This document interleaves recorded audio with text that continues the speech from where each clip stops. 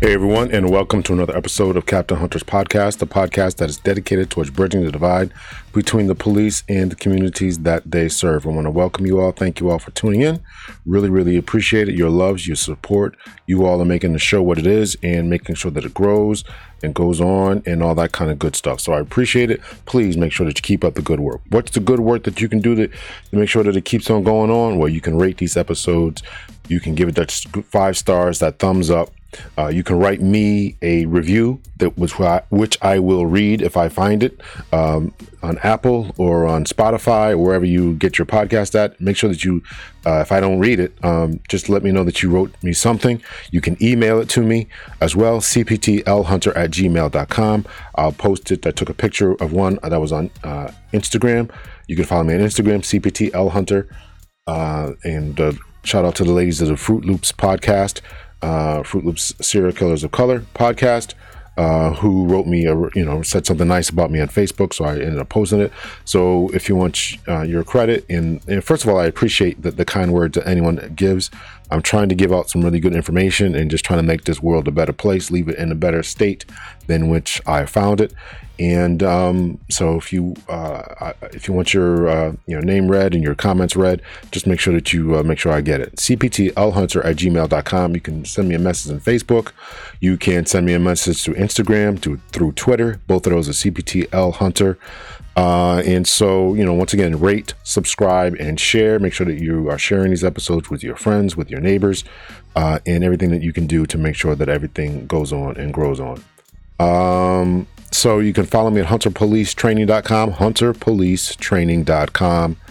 And, if you have a promotional exam that's coming up, leadership course that you want taught, you're looking for a speaker, you have a conference or anything like that. I know we're all still in the lockdown, but I'm more than happy to be a speaker at certain events about police reform, about leadership, and everything like that. I'm also a diversity and inclusion instructor, and I'm also a life coach, and so a father. What's it like being a black man in America? You name the topic, I can probably speak about it.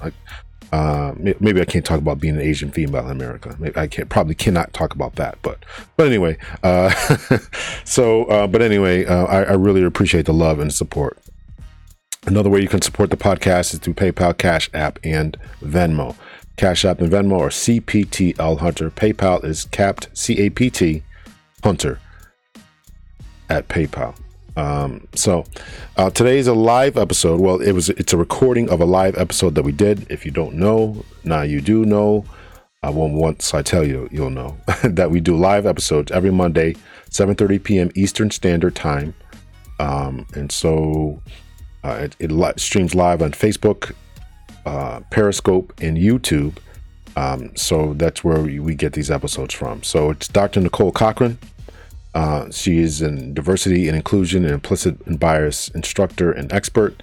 And here's a little bit about her. Dr. Nicole Cochran has spent years delving into the research of implicit bias and how it influences human behavior, with over 25 years working in education, nonprofit, and complex organizations as a director, professor, trainer, and coordinator. Her expertise lie in the practices of bias reduction, diversity, inclusion, and racial equity through a trauma-informed lens, and creating safe spaces for understanding and inclusivity. She is a doctorate of education, really, really smart lady, and she was kind enough to come on the show and do one of the Facebook's lives that we do. So here's this recording. Dr. Nicole Cochran out of California. You can reach her on LinkedIn, and I believe she's also on Facebook, but she's definitely on LinkedIn if anybody's looking to hook up with her. So here we go, Dr. Nicole Cochran.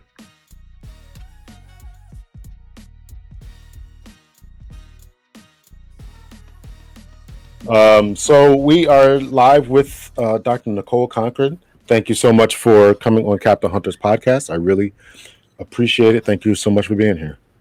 I am happy to be here. Anytime I get to talk about my passion, I take the opportunity. Very nice. Very nice. Very nice.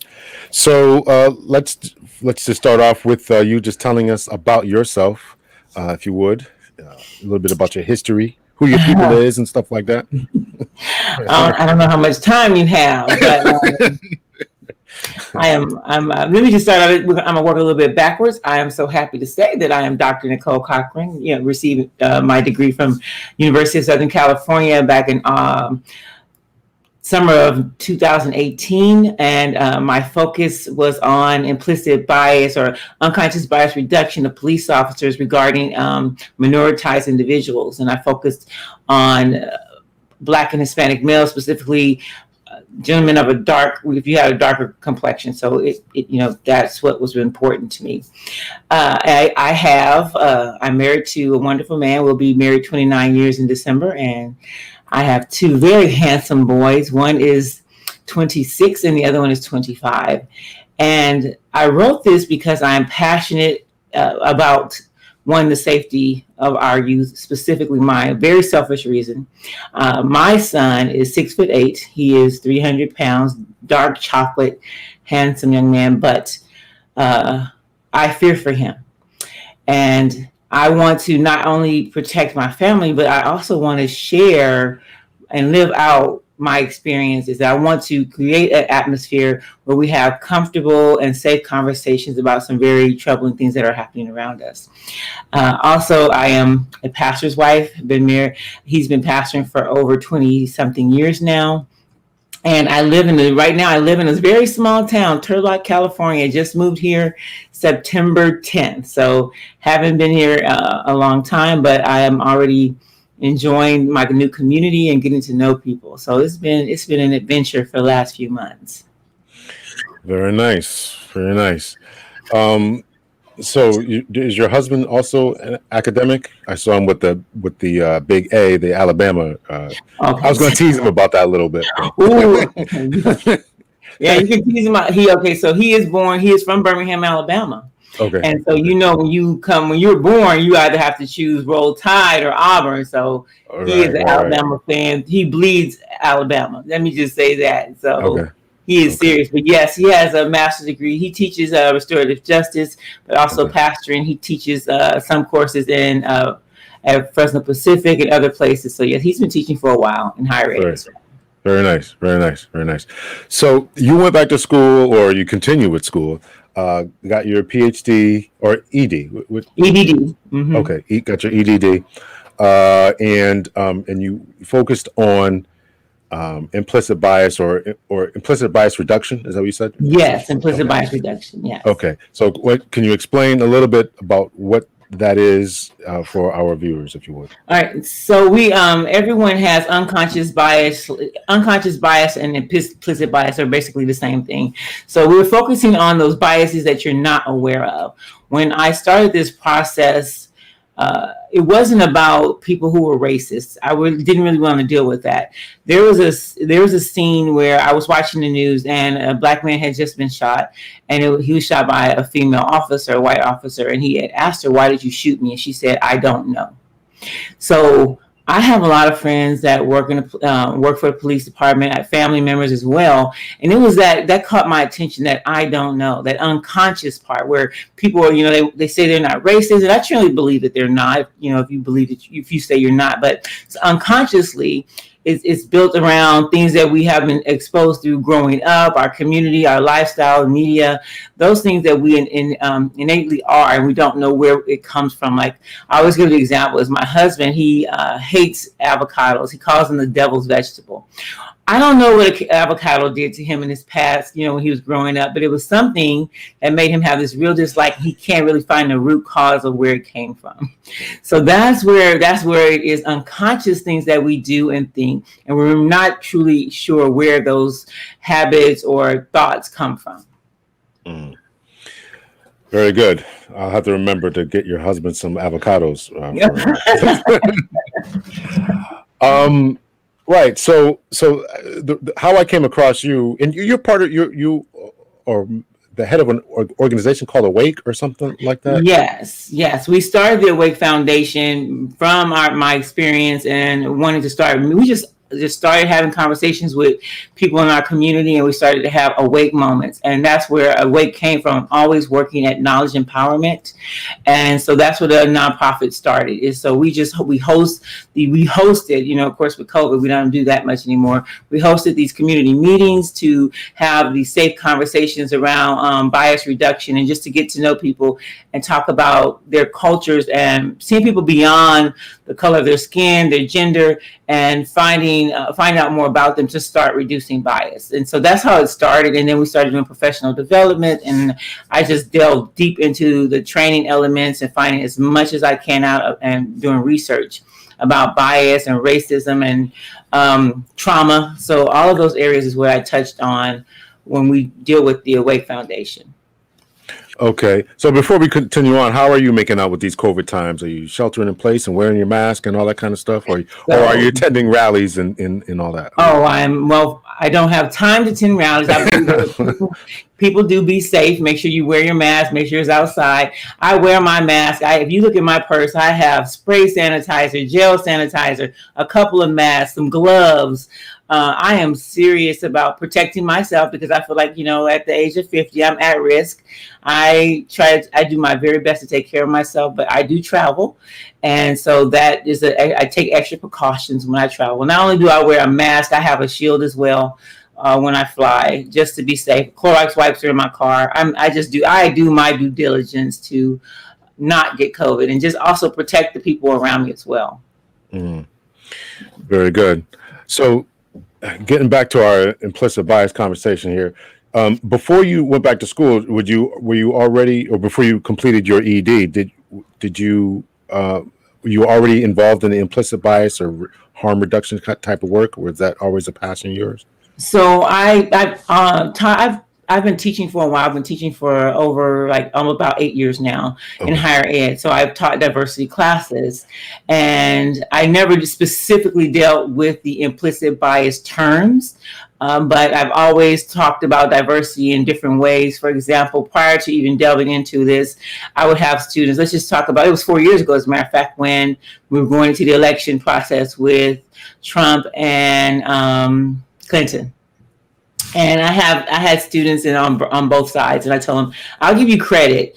If you are a Democrat, I want you to do some research on Trump. If you're a Republican, I want you to do some research on Clinton. And I want you to go to reputable sites, not Fox News, not CNN. I want you to delve in and look at the policies that they believe in. And I want you to come, if you come back and you present this to the class, I'll give you extra credit. So what I was trying to do is focus on critical thinking. Like, I need you to do more than just what you assume by what your family members tell you. Do you really know what these people stand for? So honestly, I was doing implicit bias reduction early on without really delving into it specifically. I'm very interested in that. How would that particular assignment go as far as that? They always went very well, and people were always surprised. Now, when the political parts, they were always like, no, I'm still a Democrat, but yes, I found some good qualities, or yes, I'm still Republican, but I found some things that they were interested in. But I've also done that, for example, one of my students, I was doing diversity, and I always make them try to pick something challenging. She did one on Kaepernick because she was really upset. This was years ago. She's a military family, but her sons loved Kaepernick. And so she said, okay, I'm going to do it on Kaepernick. And she was so surprised. And she said it really changed her opinion because she just assumed that I'm listening to the media. I'm a military family. I just felt like he was against us. And so she said it really opened her eyes to his cause and the beliefs. So I think it's always had some really positive results. Yeah, that's really, really interesting.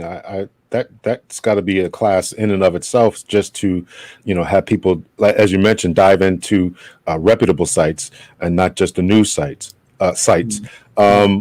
So how much would you say the media plays in on this as far as our direction, how we see the world, right? How much is right now? It's ridiculous. I can't even give you the amount of, because now it's not just It's not just watching the news. We're dealing with Facebook and Instagram and TikTok. And so media is coming at people in all shapes and sizes. And now we're dealing with algorithms. So you click on one thing, they're picking up, oh, you're this. And so people are being bombarded and they are being beholden to these beliefs without any real foundation.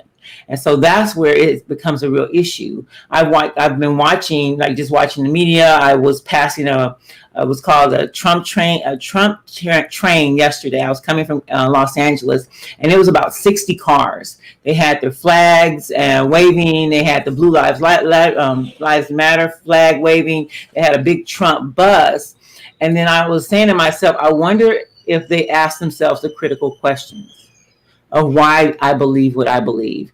But what happens is we get into these conversations. So social media has done way more damage to people thinking about the problems that they have. Yeah, I think that's, these echo chambers that people are calling them has really been very, very, very, very negative and really fostered a lot of dissension. Just going back to the time that you were talking about when Trump was first initially running, I can remember, I think it was the head of CBS saying that Trump isn't good for the country, but he certainly is good for ratings. And so many times people are putting this profit over and it's doing damage to us. And not just because it's Trump, but even the Democrats are not revealing all information, right? So it's both sides in this. And one of my biggest problems is that we are talking about these sides, right? It's two sides, right? And the vast majority of the country is in the middle, right? And nobody ever talks about that, right? There's only something like 29% of the electorate, or the voters are Republican, 30% are Democrats. That's only 60%. The other 40% are independent, right? It's so polarizing. Right. I was taking a course the other day just to get my facilitation certificate, and he said that, and this didn't have anything to do with elections, but he said the problem is that people always say you're either or. You can't be this and. So it's like the liberals, the conservatives, or, so it's us against them. Why can't I be this one thing? Why can't I be a Republican against, the behaviors of Trump? Or why can't I be a supporter of one thing? I'm like, it's just like me saying I'm a wife and a mother and a sister. And, so it's a lot of things, and a friend, but instead people like to make, they clump you into this one category and make it so polarizing so that there has to be you're for me or against me. Why can't it be that I believe in some of the things you say and I disagree with some other things that you say, and let it be like that? So this type of tribal type of thinking, right, obviously spills over and obviously gets attached to your work as we found out about, right? So it becomes with politics. And I was just speaking to someone about this today, right? I think that we really have to find a way to beat this type of thinking. I mean, in 2020, right? We're not living on a savannah anymore where we have to think of these small tribal teams or groups or clans or cliques or whatever, right? So we have to live in this globalized world where we see each other as more than just that person over there or that enemy, and we can't seem to get beyond that, right? Even as my teasing about your husband's baseball cap. Right. Yeah. That's a form of tribalism, right? I mean, and I know that I'm doing it, but other people don't know that they're doing it and reinforcing these things. I wear a D hat. Well, it's somewhere around here, but it's a Detroit hat, and everybody's always asking me. It's got the big D on it. It says, "Oh, you like Detroit, and what's up with that?"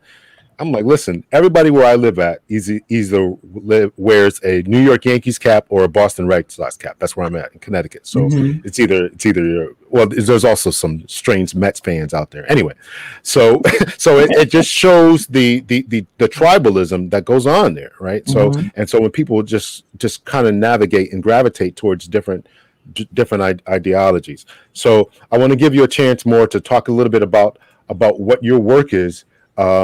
In implicit bias. Implicit bias. I'm reading here. So I just want to say hi to a couple of people that jumped in. Hi to Joe Norfleet, Chris Casey, and Zakia. my good friend Zakia. I did listen to the podcast. You did give me a shout out, and I appreciate that. So thanks for coming on. So I want to turn it over to you. They didn't come to hear me talk. They want to hear Dr. Cochran talk about implicit bias. What it is you already gave us a definition, but talk about to us about your work and how you try to reduce it. So what I have learned over time, I spent all these years doing the research, but what it really shows is the way we reduce bias is through connection, through conversations and individual connections. Yes, you can do it in a group form, but that's a little more difficult. And when we look at it in organizations, it takes a lot more work. But for us to reduce bias, for example, if you're like against Black people, they tell them what you do is you start showing more positive role models of Black people. They gave an example of if you want to know more about the Asian community, like have them watch the Joy Luck Club, something positive, because what happens is we're grouping people together. And so what I started was I create safe spaces to have these conversations that are very challenging. And how we do that is by being very vulnerable and honest at the very beginning. And it just takes that one person, which when I'm doing my training, if you're a trainer, it takes a trainer to start by being very honest and open about the issues that they may have, and then give people space to tell their story. Because what happens is we start to reduce bias by listening, and then we have to give a space for people to tell their own story. So I focus on the lens that we see things through. Like my lens is my story based on the fact that I grew up in a 2-parent home with a father. He had an 8th grade education. My mother had a high school diploma. We grew up in Los Angeles and South Central during some very volatile times in the 80s, where it was a lot of gang violence and a lot of police brutality. So there's a lot of things going on. So I have a real distrust of the police based on my environment and what I was exposed to. So they were considered unsafe to me. And then I would have a friend who totally opposite experience. Whole family is police officers, grew up with great experiences. And then it took time for me, meeting my husband and him working for the UAB Police Department at first, University of Alabama, Birmingham, and then getting to know his family. Those things started to reduce my bias by the exposure, the people. And so what I've done is I've developed a curriculum where we focus on, I do it through a trauma-informed lens. And what that is just basically saying is that I assume, we go with the assumption, the hypothesis that everyone has been traumatized in some way. It's easier for me to say that now because of COVID. So no one has gotten out of this situation without some form of trauma. This has really, for me, it's probably have a greater impact compared to someone else.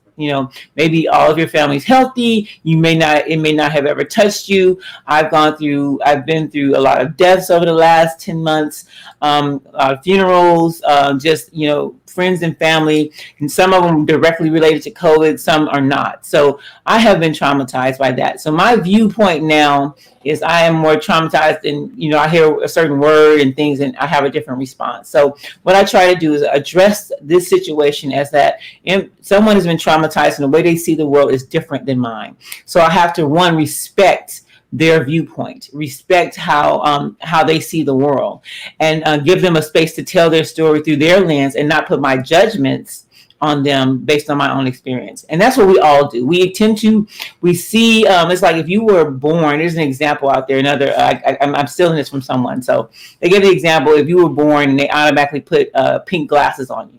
So for 12 years, you see the world through those pink glasses. And one day someone takes those off. And now all of a sudden you see the ocean clearer, you see snow, the true color of snow, you see the world like crystallized better without that pink you had on there. And so that's the goal, is to start to develop, give people skills and just the understanding that first you have a lens based on your own experience, and then to try and grapple with taking that out by listening to someone's story and not sifting it through your own experiences. Because that's what we tend to do.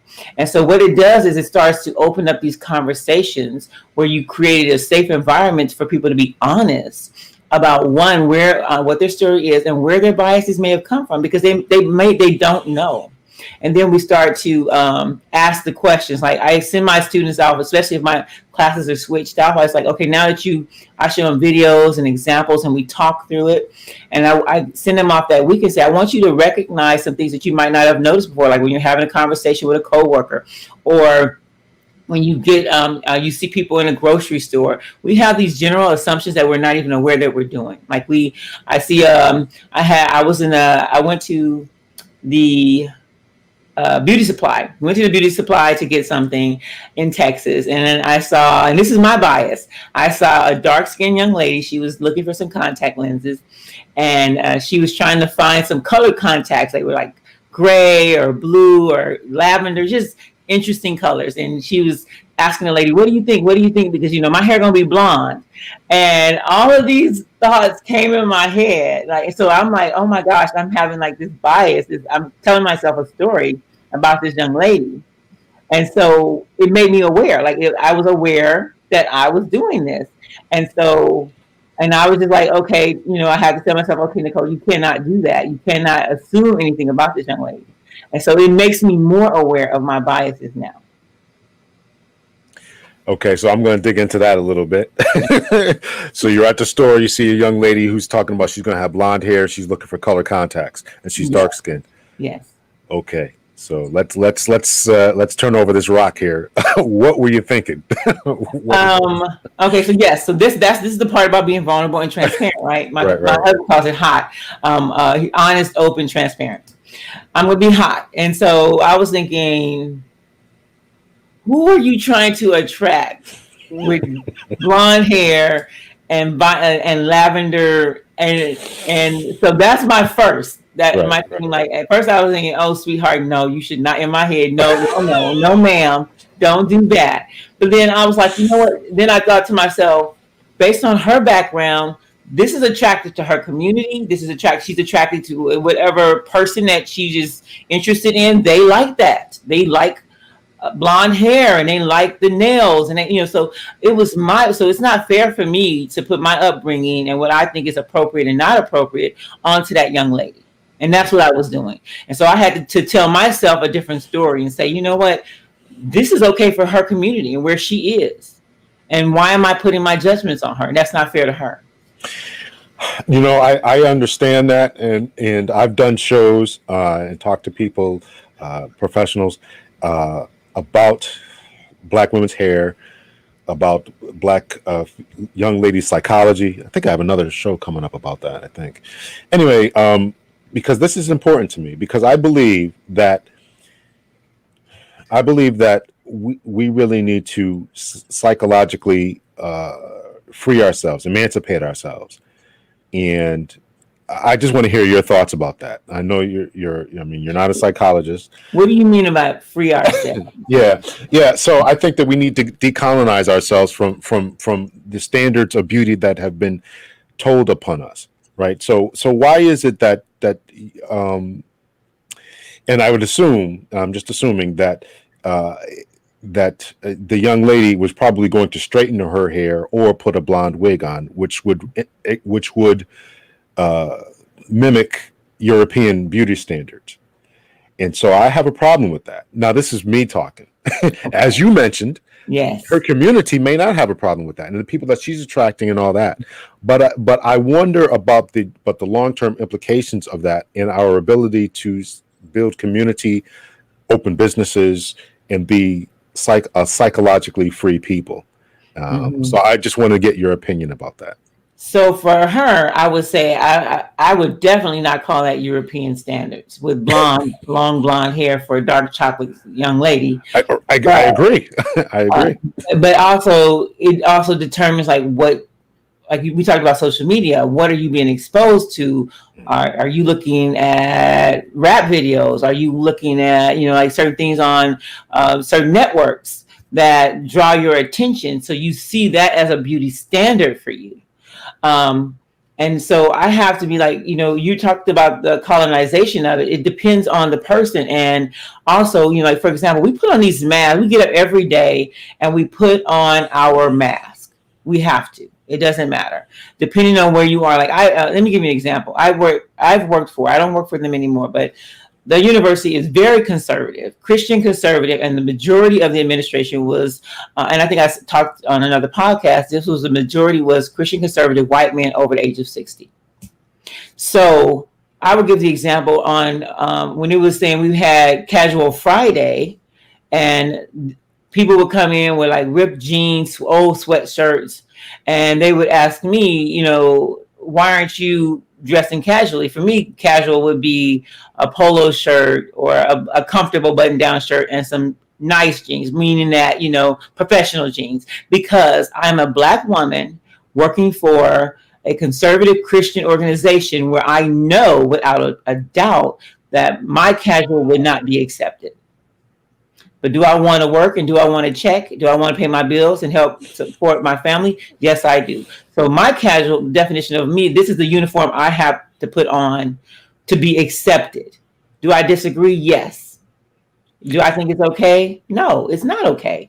Did they understand that when you explain? I assume you explained that to them. Did they understand that? She absolutely understood it, because it was like in this particular where I was working, I had a really close relationship, and it was a diverse community. So we had Latinx, I was working closely with young white men, Asian men, a variety of us together, and we were all from different backgrounds. So she was able to ask me the question, and I was able to give her a very honest answer, and she totally understood what I was saying.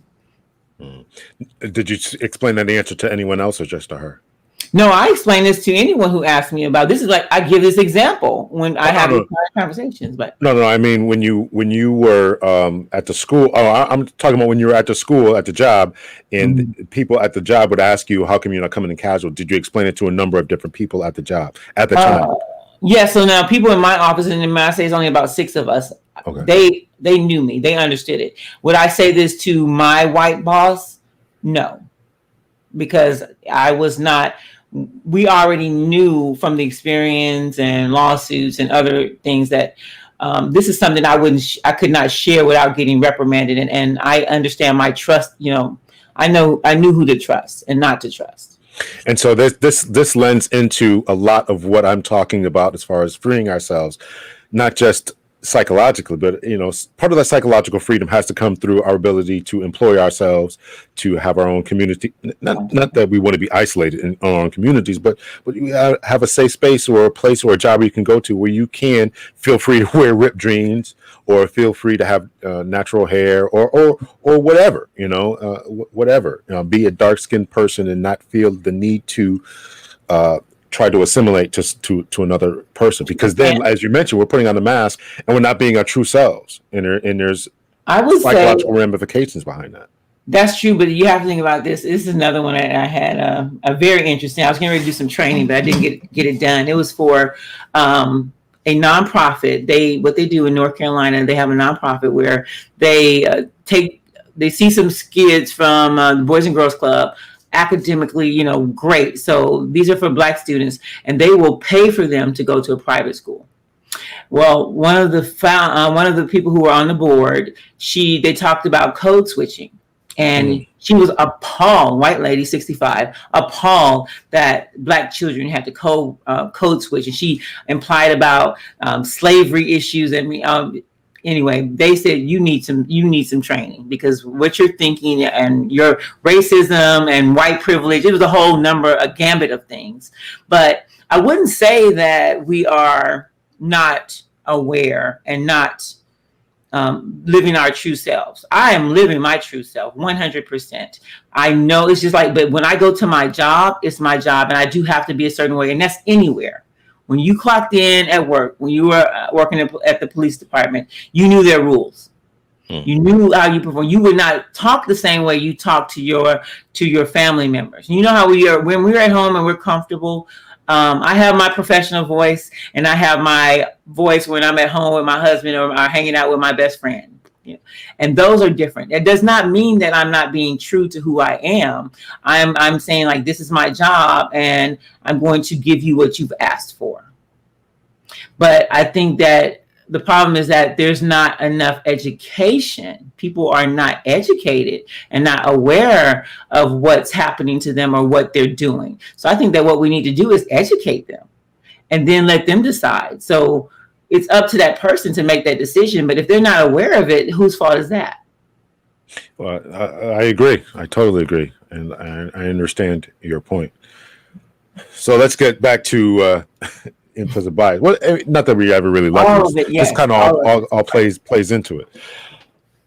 So you work mostly with police departments or private industries or I don't work as much with police departments. I work mostly with nonprofits. So it's usually, when I say nonprofit, I'm doing credit union. I'm working with a hospital right now. I'm working with the residents of hospital and staff members. I do community events. If anyone calls me and asks me, and they're a nonprofit and they have a group. Most of them are nonprofit, but they have a group they want me to talk to. I will come and talk. I will present to them. I also work with educators. I just did one for marriage and family therapy. They're required to do this cultural enrichment course, and he asked me to come in once a semester and spend time with them and talk to them about unconscious bias reduction. And so I go into trauma-informed care. I talk about privilege, and I talk about privilege before I go into white privilege, because I talk about safety. I need to be heard. And if I start off attacking or start off and saying white privilege, these guards go up. So I make sure that I'm open to anyone, private, public, nonprofit. It doesn't matter. If you ask, I will find a way to make it happen for me to come and talk. It doesn't matter. So I like what you said about how you try not to offend people, and my audience there will probably heard this a number of times already, but I am an implicit bias instructor for the police department, although I haven't taught since I retired. Mm-hmm. Anyway, I always started off with talking about other things, implicit bias, not related to race, right? If people have an affinity towards tall people, or they don't like short people, so I try to make people understand that we're not talking about race, because I don't want them to. Their eyes to roll in their heads as this black guy starts talking about racial issues and all this kind of stuff, right? So I think that's a very needed, good approach. So people have often asked me, I'm going to ask you, how effective is this training? Do you keep any stats, or do you know anyone else who keeps stats on how effective this training is? So there's one that does stats, and you might have heard of it. It's been a minute. I'm gonna have to probably get back to you on that particular organization. So they have a survey prior to going in, and then they have them take this specifically for the police department. I think it's called something policing. I have to find the site. Impartial policing, right? I think that's what it is. Yes, that was the group. That was the group that I taught for and trained for. Yes, so I know that they had the surveys, and I used some of their information for my research, mm-hmm. And they did the before and after. Mm-hmm. The reason I would say right now that I know that I'm effective, because people could call me back after a year. Okay. They call me back and they say, I want you to do this for my organization. I want you to do this for this particular. So I'm getting these calls because they have either sat in on my either brown bag or a course that someone has asked me to come and speak at, and they want. I love the way you do it. I remember what you said, because what I do is I don't want to just change it for you in the organization. I want it to be individual, meaning that if I could change your mind about you being aware that you have bias and unconscious biases, and I'm giving you some tools and a few skills to take with you so you can start being more aware. We're not going to solve it. We're going to reduce it. That's the goal, is just to reduce it. So I want you to be able to reduce it, not just at your workplace, but when you sit down to dinner with your family and have these conversations. When you go out and about in your community and you meet other associates and you start to have these conversations. So it can be effective. But if we're just saying, like, I just want to do it for this one organization, this one time for 2 hours, I tell people, you're giving me 2 hours. All I'm going to do is give you an introduction so you'll want me to come and talk, because it's not going to solve any problems. It's just going to tell you that here's the introduction. This is why we have to do it. These are some key elements to it. But to really reduce it, we need to spend some time and grapple. And I need you to share your story. And I need people to hear your story. And I need other people to share theirs. That's just the groundwork for starting to reduce it. How long do you make your sessions? Is it 8 hours, 4 hours, a week? So it's an 8-hour course. I always recommend it split up into face to face. I recommend it being split up into 2 sessions. Online, I've just started doing the online ones, and they've been 2 hours, and they really are not long enough. So I think the online ones are more like 9, because just the prep, it takes a lot more work to do virtual, sending information, showing them videos, putting them into small groups. So those are about 9 hours, and I try to do them in a couple of sessions. Okay. But you talked about reduction.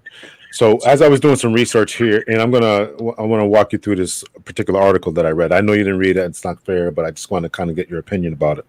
Mm-hmm. I want to talk about reduction first.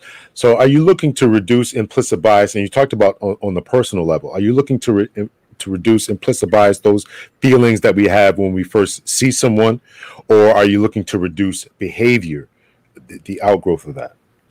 So it's both. It's first I want you to be aware that you have them. So we start having conversations about a variety of different ways that we have these biases. We talk about in the workplace. We talk about what they see depending on the environment. So if I'm dealing with, like right now I'm doing residents in a hospital, I'm showing them different videos about their biases, and I talk about the morbidity rate of Black women because it's the highest, and when it comes to issues with them going to a doctor or to the hospital. So I think that it depends on the situation. I try to do a variety of different, especially the key areas that we're grappling with right now in America. And so they can be more aware, and then we try to find ways to solve it. But we cannot do that unless we're having conversations. So I try to do both, bring awareness, and then try to find ways to reduce that bias, and not just the workplace. Okay. Very good. Very good. So let's talk about one of the reasons that I got in contact with you, because of the critiques of implicit bias. Now, I sent you a couple of videos. Did you get a chance to look at them? I did, but it's been a minute. It's been a minute. Yeah, I had to rewatch them again myself. So I want to go ahead and but if you could just, what I'm going to do is I'm going to put the links in the box. But if you can talk to us about what some of the critiques, some of the criticisms that people have said about whether it's academic or maybe somebody said to you or whatever. Do you know of any critiques that people have had? Yes, and I wish I had a video that I could send you. I recently watched one with some research about how it's hard to reduce bias because people are not aware of it. That's usually that's like the abbreviated way of saying, how can you reduce something that you're unconscious of, right? That's the premise. And so the critics are saying that can't be done. Well, yes and no. So no, nothing can be done if you're not aware of it. But the goal is to bring you aware of it, that you're doing things. It's like if you have a tick or you tap your finger, you never notice it. But once someone says, "Hey, do you notice you tap your finger every time you start thinking, or every time you eat, you hum when you eat?" Right. So what it starts to do is it's self-reflection. So there's a lot of information out there, critics saying that it's not effective or that it really can't be done. But I would say if it's done the right way, it can be done. It can be reduced. And you've had experience, like you said, especially if you went through the one that we were talking about earlier with the website with the policing. Yeah. And partial policing. Mm-hmm. And just talking to friends and family, I know that I've seen reduction personally in my own life because I'm constantly doing that reflection, but also just with friends and family and community. When I've gone back out and we've had these conversations, I say yes. So the critics have an opinion, and I say that it's somewhat true. And I'll give you an example of the IAT, the implicit association test from Harvard.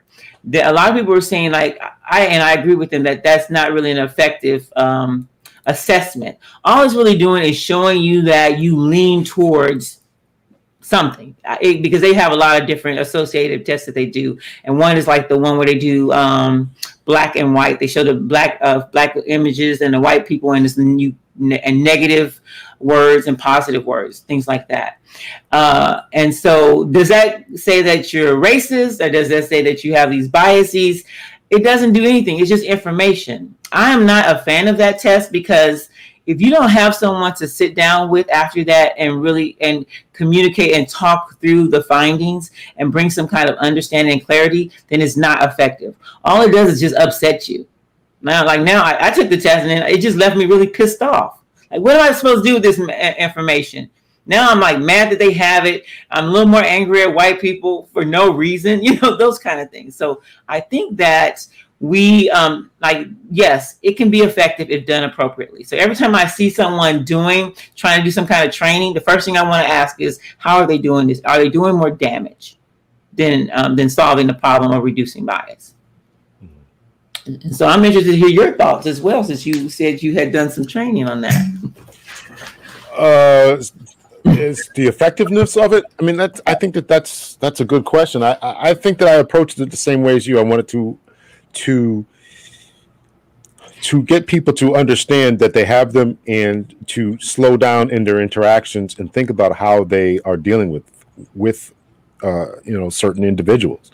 And as I mentioned, I really tried to get them to understand this isn't just a black and white thing. This is what you think about when you walk into a Muslim home.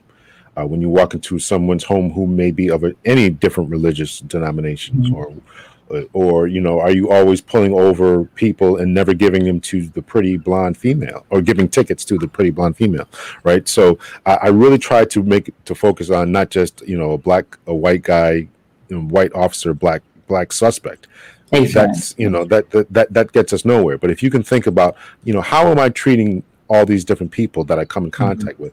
Am I treating, the pretty blonde female who I don't want to give a speeding ticket to the same way that I'm treating the short Hispanic male? How is that working out?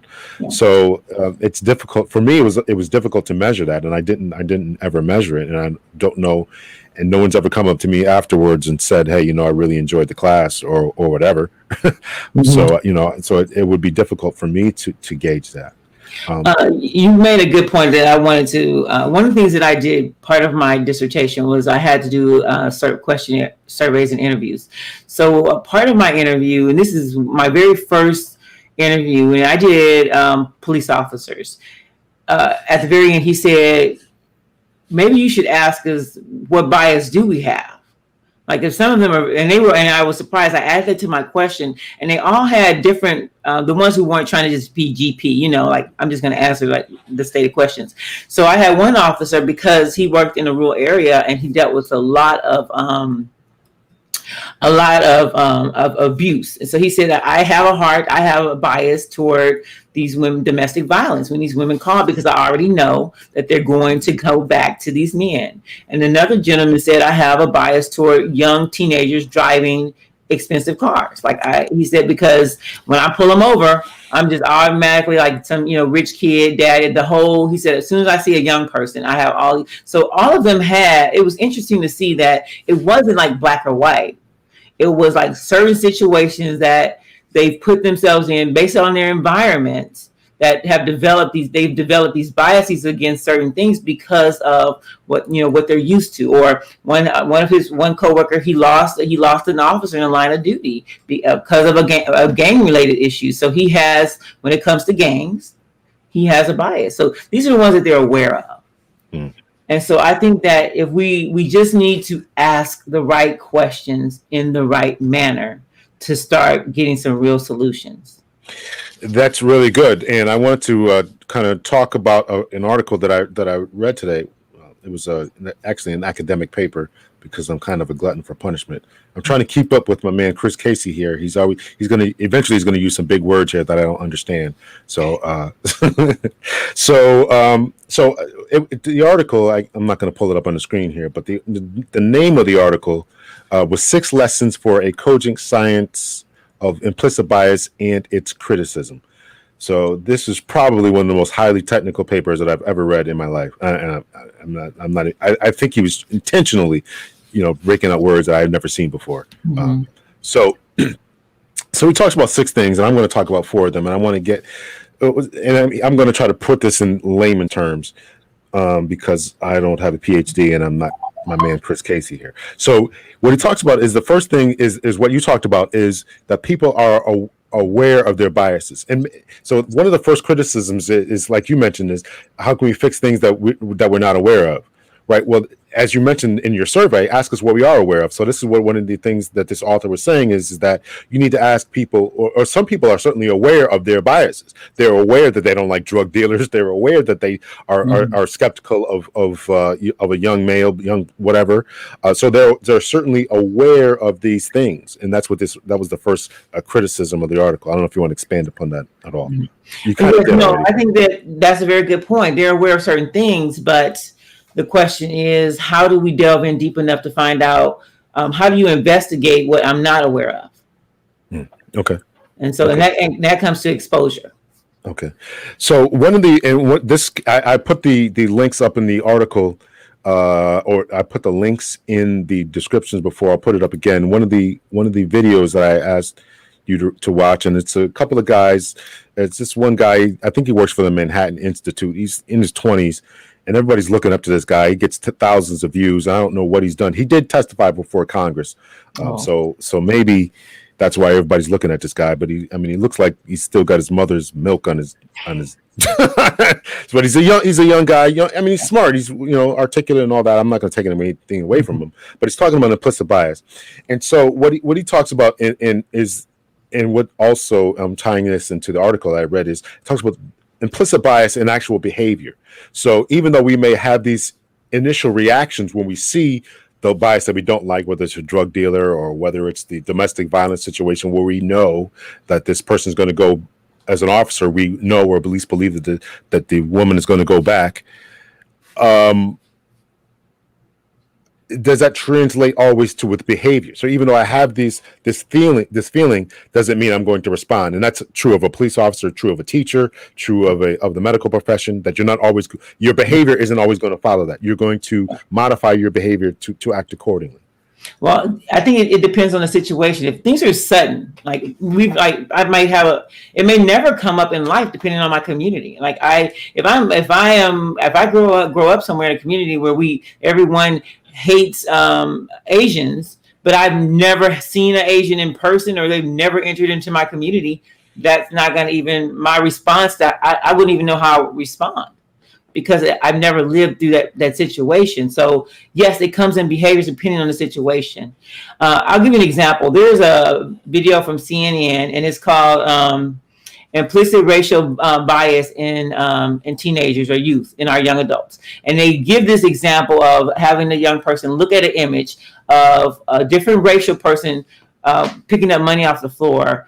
And maybe it would be like a white girl looking at it, a black girl picking it up off the floor. And then they ask the white girl to tell the story, which you say, oh, she's stealing that money from her. And then what they noticed is that depending on the race, in every single race, they were always more positive toward their own race. They would tell a story of, oh, she's picking up her money to give it to that person. So the behavior is you think about how we tell the story to ourselves of something that we see. It's based on our experience. Like that police officer who shot that man, and she said, I don't know. She doesn't know where that behavior came from. But when they're in the rooms, when they're getting ready to go out, you hear the camaraderie, the stories they tell each other. That's how that develops on how we're going to respond to a situation. So I think that not all of the implicit bias will come out in behavior, but some of it does, depending on our situation and where we're our surroundings. Very good. So the next point of the article that he makes is doesn't seem to change, right? And I didn't take enough notes on this, so that's my fault. But it doesn't seem to change as far as the implicit bias today. If you do, we do the testing, talk about everything. We may get an adjustment for 2 weeks or so, but the long-term effect, 6 months, a year later, we're right back to where they were with the same types of implicit biases. What's your thoughts about that? I would agree, especially in organizations. If you do not change policies, procedures, and practices, if it is not a consistent change, if you have not created a team of people where we're going to make some real deliberate changes in our organization and develop whatever it is, if it's diversity, if we want to be more inclusive, if we want to be more inclusive within our organization, have equity within our organization. I can teach classes till I'm blue in the face. But if you do not sit down and work with that team and say, what are you going to do? What are your next steps? They ask me, what are the next steps? Well, the next steps is, let's get a team together. Who is going to sit on this team? How often are you going to evaluate the things that you're going to put in place? So if they don't put anything in place, if they don't have some real practices and procedures and make some real changes, then I agree. It doesn't seem to change anything.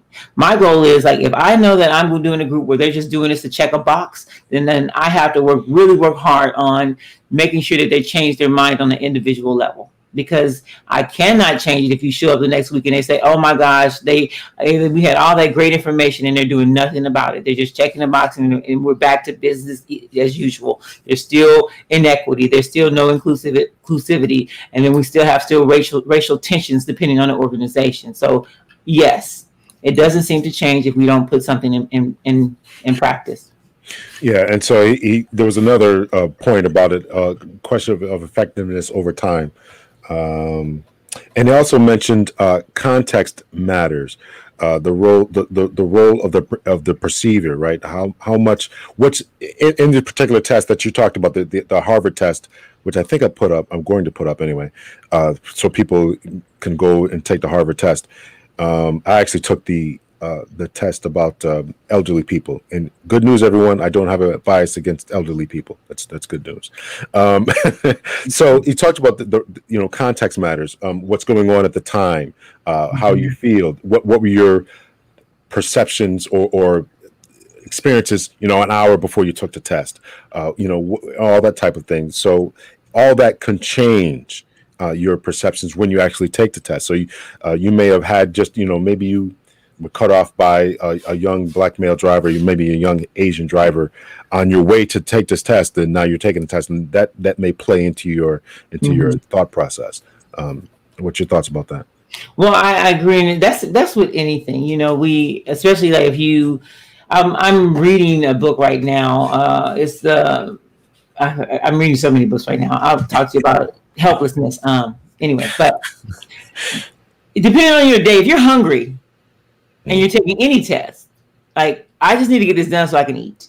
And you're right about that, the IAT, depending on your situation. But I took it twice, and I did the one with, the racial one, and same results. And I was still pissed off after I did it. It didn't change my feelings. I was hitting those keys pretty hard because I was angry. And so they're not reliable. It's information. But if it's not done in context, if you don't have a conversation afterwards, then I think that test is not really solving the problem. It's just giving you information, like to show you on this range, this is where you are. It shouldn't be too extreme. Like, you shouldn't take, unless you are setting yourself up to want to fit into a certain box, will you do that? But it's also the pace. There is adding, like, how quickly do you answer a question, how slowly. So yes, it can change. And it depends on what you're looking at it for. In context, it's not supposed to be reliable. It's just information. Well, I think that was another critique, is that, after sitting through or taking the test one time, taking it a week later, a month later, whatever, that you still have the same biases. So and so that you helped to explain that, is that it's just information. Unless you do something with it, you're not going to develop or reduce any of your biases. But I think the biggest point that you're saying, that we're trying to say, is that we're trying to, number one, bring it to your attention that these things exist. And number two is change the behavior. And I also like to change individual behavior. And I also like the third point is that you have to change the culture of departments, and not just police departments, but you have to change of banks banks and universities, of medical fields, and et cetera. You have to change those cultures. It means nothing, right? If you're right, if you're just checking the box and just kind of going through the motions, none of this means anything. Exactly. And I tell them right away that, especially when I'm talking to an HR director, I don't want to waste my time. So don't say, oh, we need you to come speak for 2 hours. What's next? What's going to happen next? Because if you're just checking a box, I can give you a bunch of numbers and people to call to do that. But if you really want to change your environment, then call me and then see if you're going to be able to give me some time with these people and you're willing to make some real changes. And then even if they can't do that after the 8 hours, at least I know I've impacted some people. Very good. So my man Chris Casey says, how much training does a new officer typically receive on bias? From my memory, it's about 8 hours. I don't know if you have something different there in California. So every department's different. Some departments don't touch bias at all. And this is me doing my research throughout the United States. I found out in Los Angeles, I looked up theirs. This is back when I was doing it in 2016, 17, 18. They had it for 4 hours, and it was buried in with a bunch of other things, not just bias, diversity. It was a list of things they had to do within a 4-hour period. So bias might have taken up 20 minutes, but they listed it saying that they had the training. And so that changes nothing. So I think it depends on the department. You have to do the research. Also, you can check, just check some. We have some also police departments that are doing a great job, but majority of them don't have the time to do the training, the appropriate training, where they do de-escalation training. Now, do you do any of that de-escalation training, or have you worked with implicit bias training with police departments when it comes to shootings or anything like that? No, the ones I want to do it with, they're not letting me in. But what I did was, when I did my research, one of the things was that we have to, the difference between an EDD and a PhD is when you're doing the research within a practice. So my goal was to create solutions. So I created a de-escalation training module for the police and how it would work, and I think that we have to look at each department, because some of them simply are, they don't have enough staff members, they don't have enough time, they don't have enough funding to do the training, or they have already created this culture where even if they have the opportunity, they really don't, it's not going to change anything. So I think you have to just look at them as individual departments, depending on, like in California, I think like Bakersfield, it has it's like the worst place to work, or worst community when you think about shootings and violence and what they're doing with the police officers. And that's throughout the United States. It's like one of the worst places. So I think it just depends. It really depends. Yeah. So what's the future for you, as far as you're going to keep teaching? Are you developing new courses, reaching out to other, I believe you said you work mostly with nonprofits. Are you going to try to get in the police field, or just stick with the nonprofits? Oh yes, no, I'm not sticking with anyone. I'm sticking with whoever calls me and wants me to do some training. If it's for profit, if it's not, I think that this is needed everywhere. It's definitely needed in the police departments, but that's why I'm glad that I'm not just doing this just for police departments. I want more of them to come to me and say, I want this training, and be willing to make some policy changes to get it done.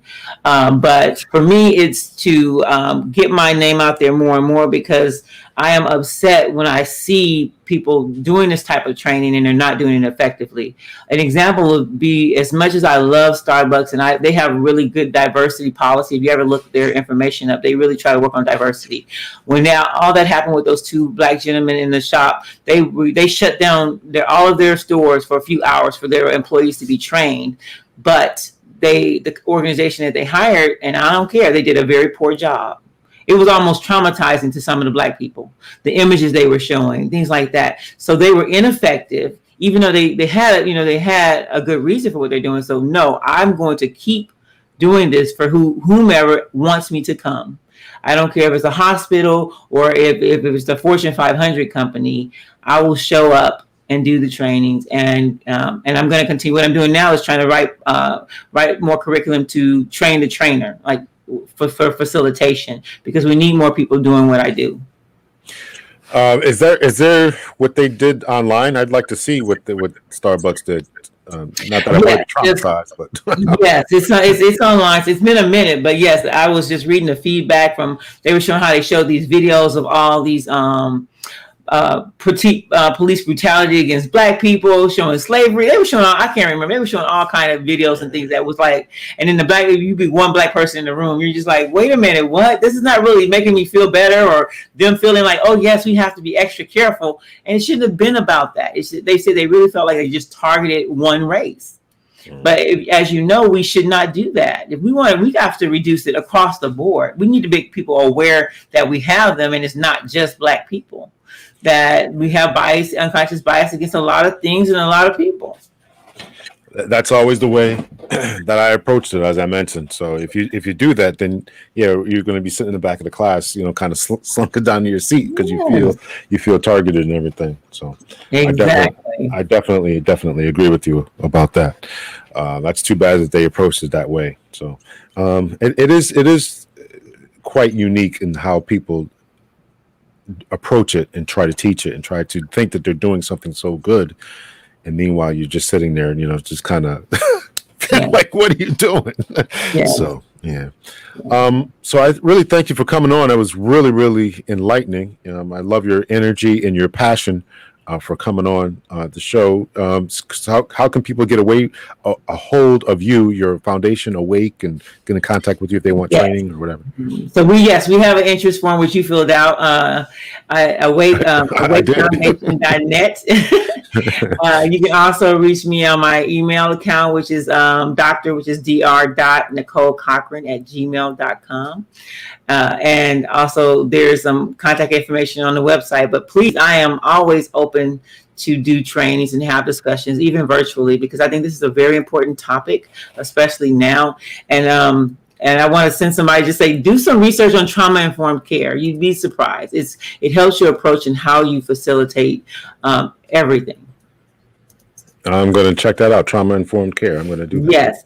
But yes, send them my website, email address, and they can always reach out. And I do check my emails every other day. Okay.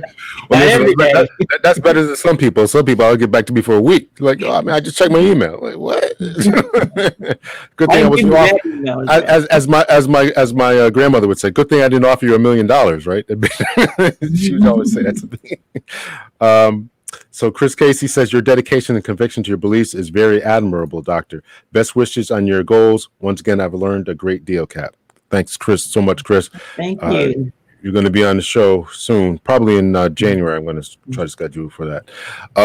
So I really appreciate you coming on. Yeah, I agree with Chris that your passion and conviction is very great, and hope that you don't become discouraged and keep up the good work. We definitely need people out there trying to do the best that we can to make this world a better place for all of us. We can't just make this world a better place for Black people. No. We got to make it a better place for everyone. For everyone, yes. For everyone. Especially the next generation. Yeah. Let's see. Susan Graham says, thank you. Very informative. I will be reaching out to you. Yeah. Susan was on the show and she's very good. So, let's see. So I think that's all that I have. And let's see, next week, everyone, we're going to have a retired police chief from Seattle, Norm Stamper, wrote the book Breaking Rank.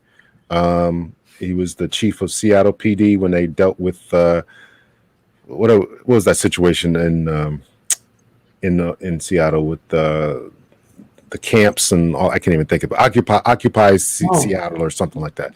So he took a lot of heat for the response, and he owned up to it. And he's been writing books and all that kind of stuff since. And I think because of the book that he wrote, he was receiving death threats and everything like that. So yeah. So Norm Stamper is going to be on next week, and also next week we have two shows next week. And then next week is going to talk about messy entanglements, part 2. We can talk about dating and how people get themselves in these crazy entanglements and how do you get out and all that kind of stuff. So looking forward to that. Just 2 shows next week, Monday and Wednesday. So if you're not doing anything, Doc, come on down. Maybe I'll ship your husband some avocados or something like that. I will eat. And my good friend Elaine Williams says hi. So thank you once again. Thank you everyone for tuning in. I really appreciate it. I'll certainly be looking to have you back on if you don't mind, and we can absolutely chop it up some more. To talk about this, I don't know about messy entanglements, but I can talk about. Yeah. Well, you're hopeful. I was gonna say you're not in medicine entanglement. You got a husband, but I'm just gonna say hopefully. You're yes, happily, yes. I can say happily married 29 years. Yeah, absolutely. So that's good. So so that's gonna be a good show coming up next week. So that's Wednesday and Monday. Like I said, we got retired police chief Norm Stamper, author of Breaking Rank, coming on. So everyone, thanks for tuning in. Really appreciate it. Much love and peace, and we'll talk to you later. Take care.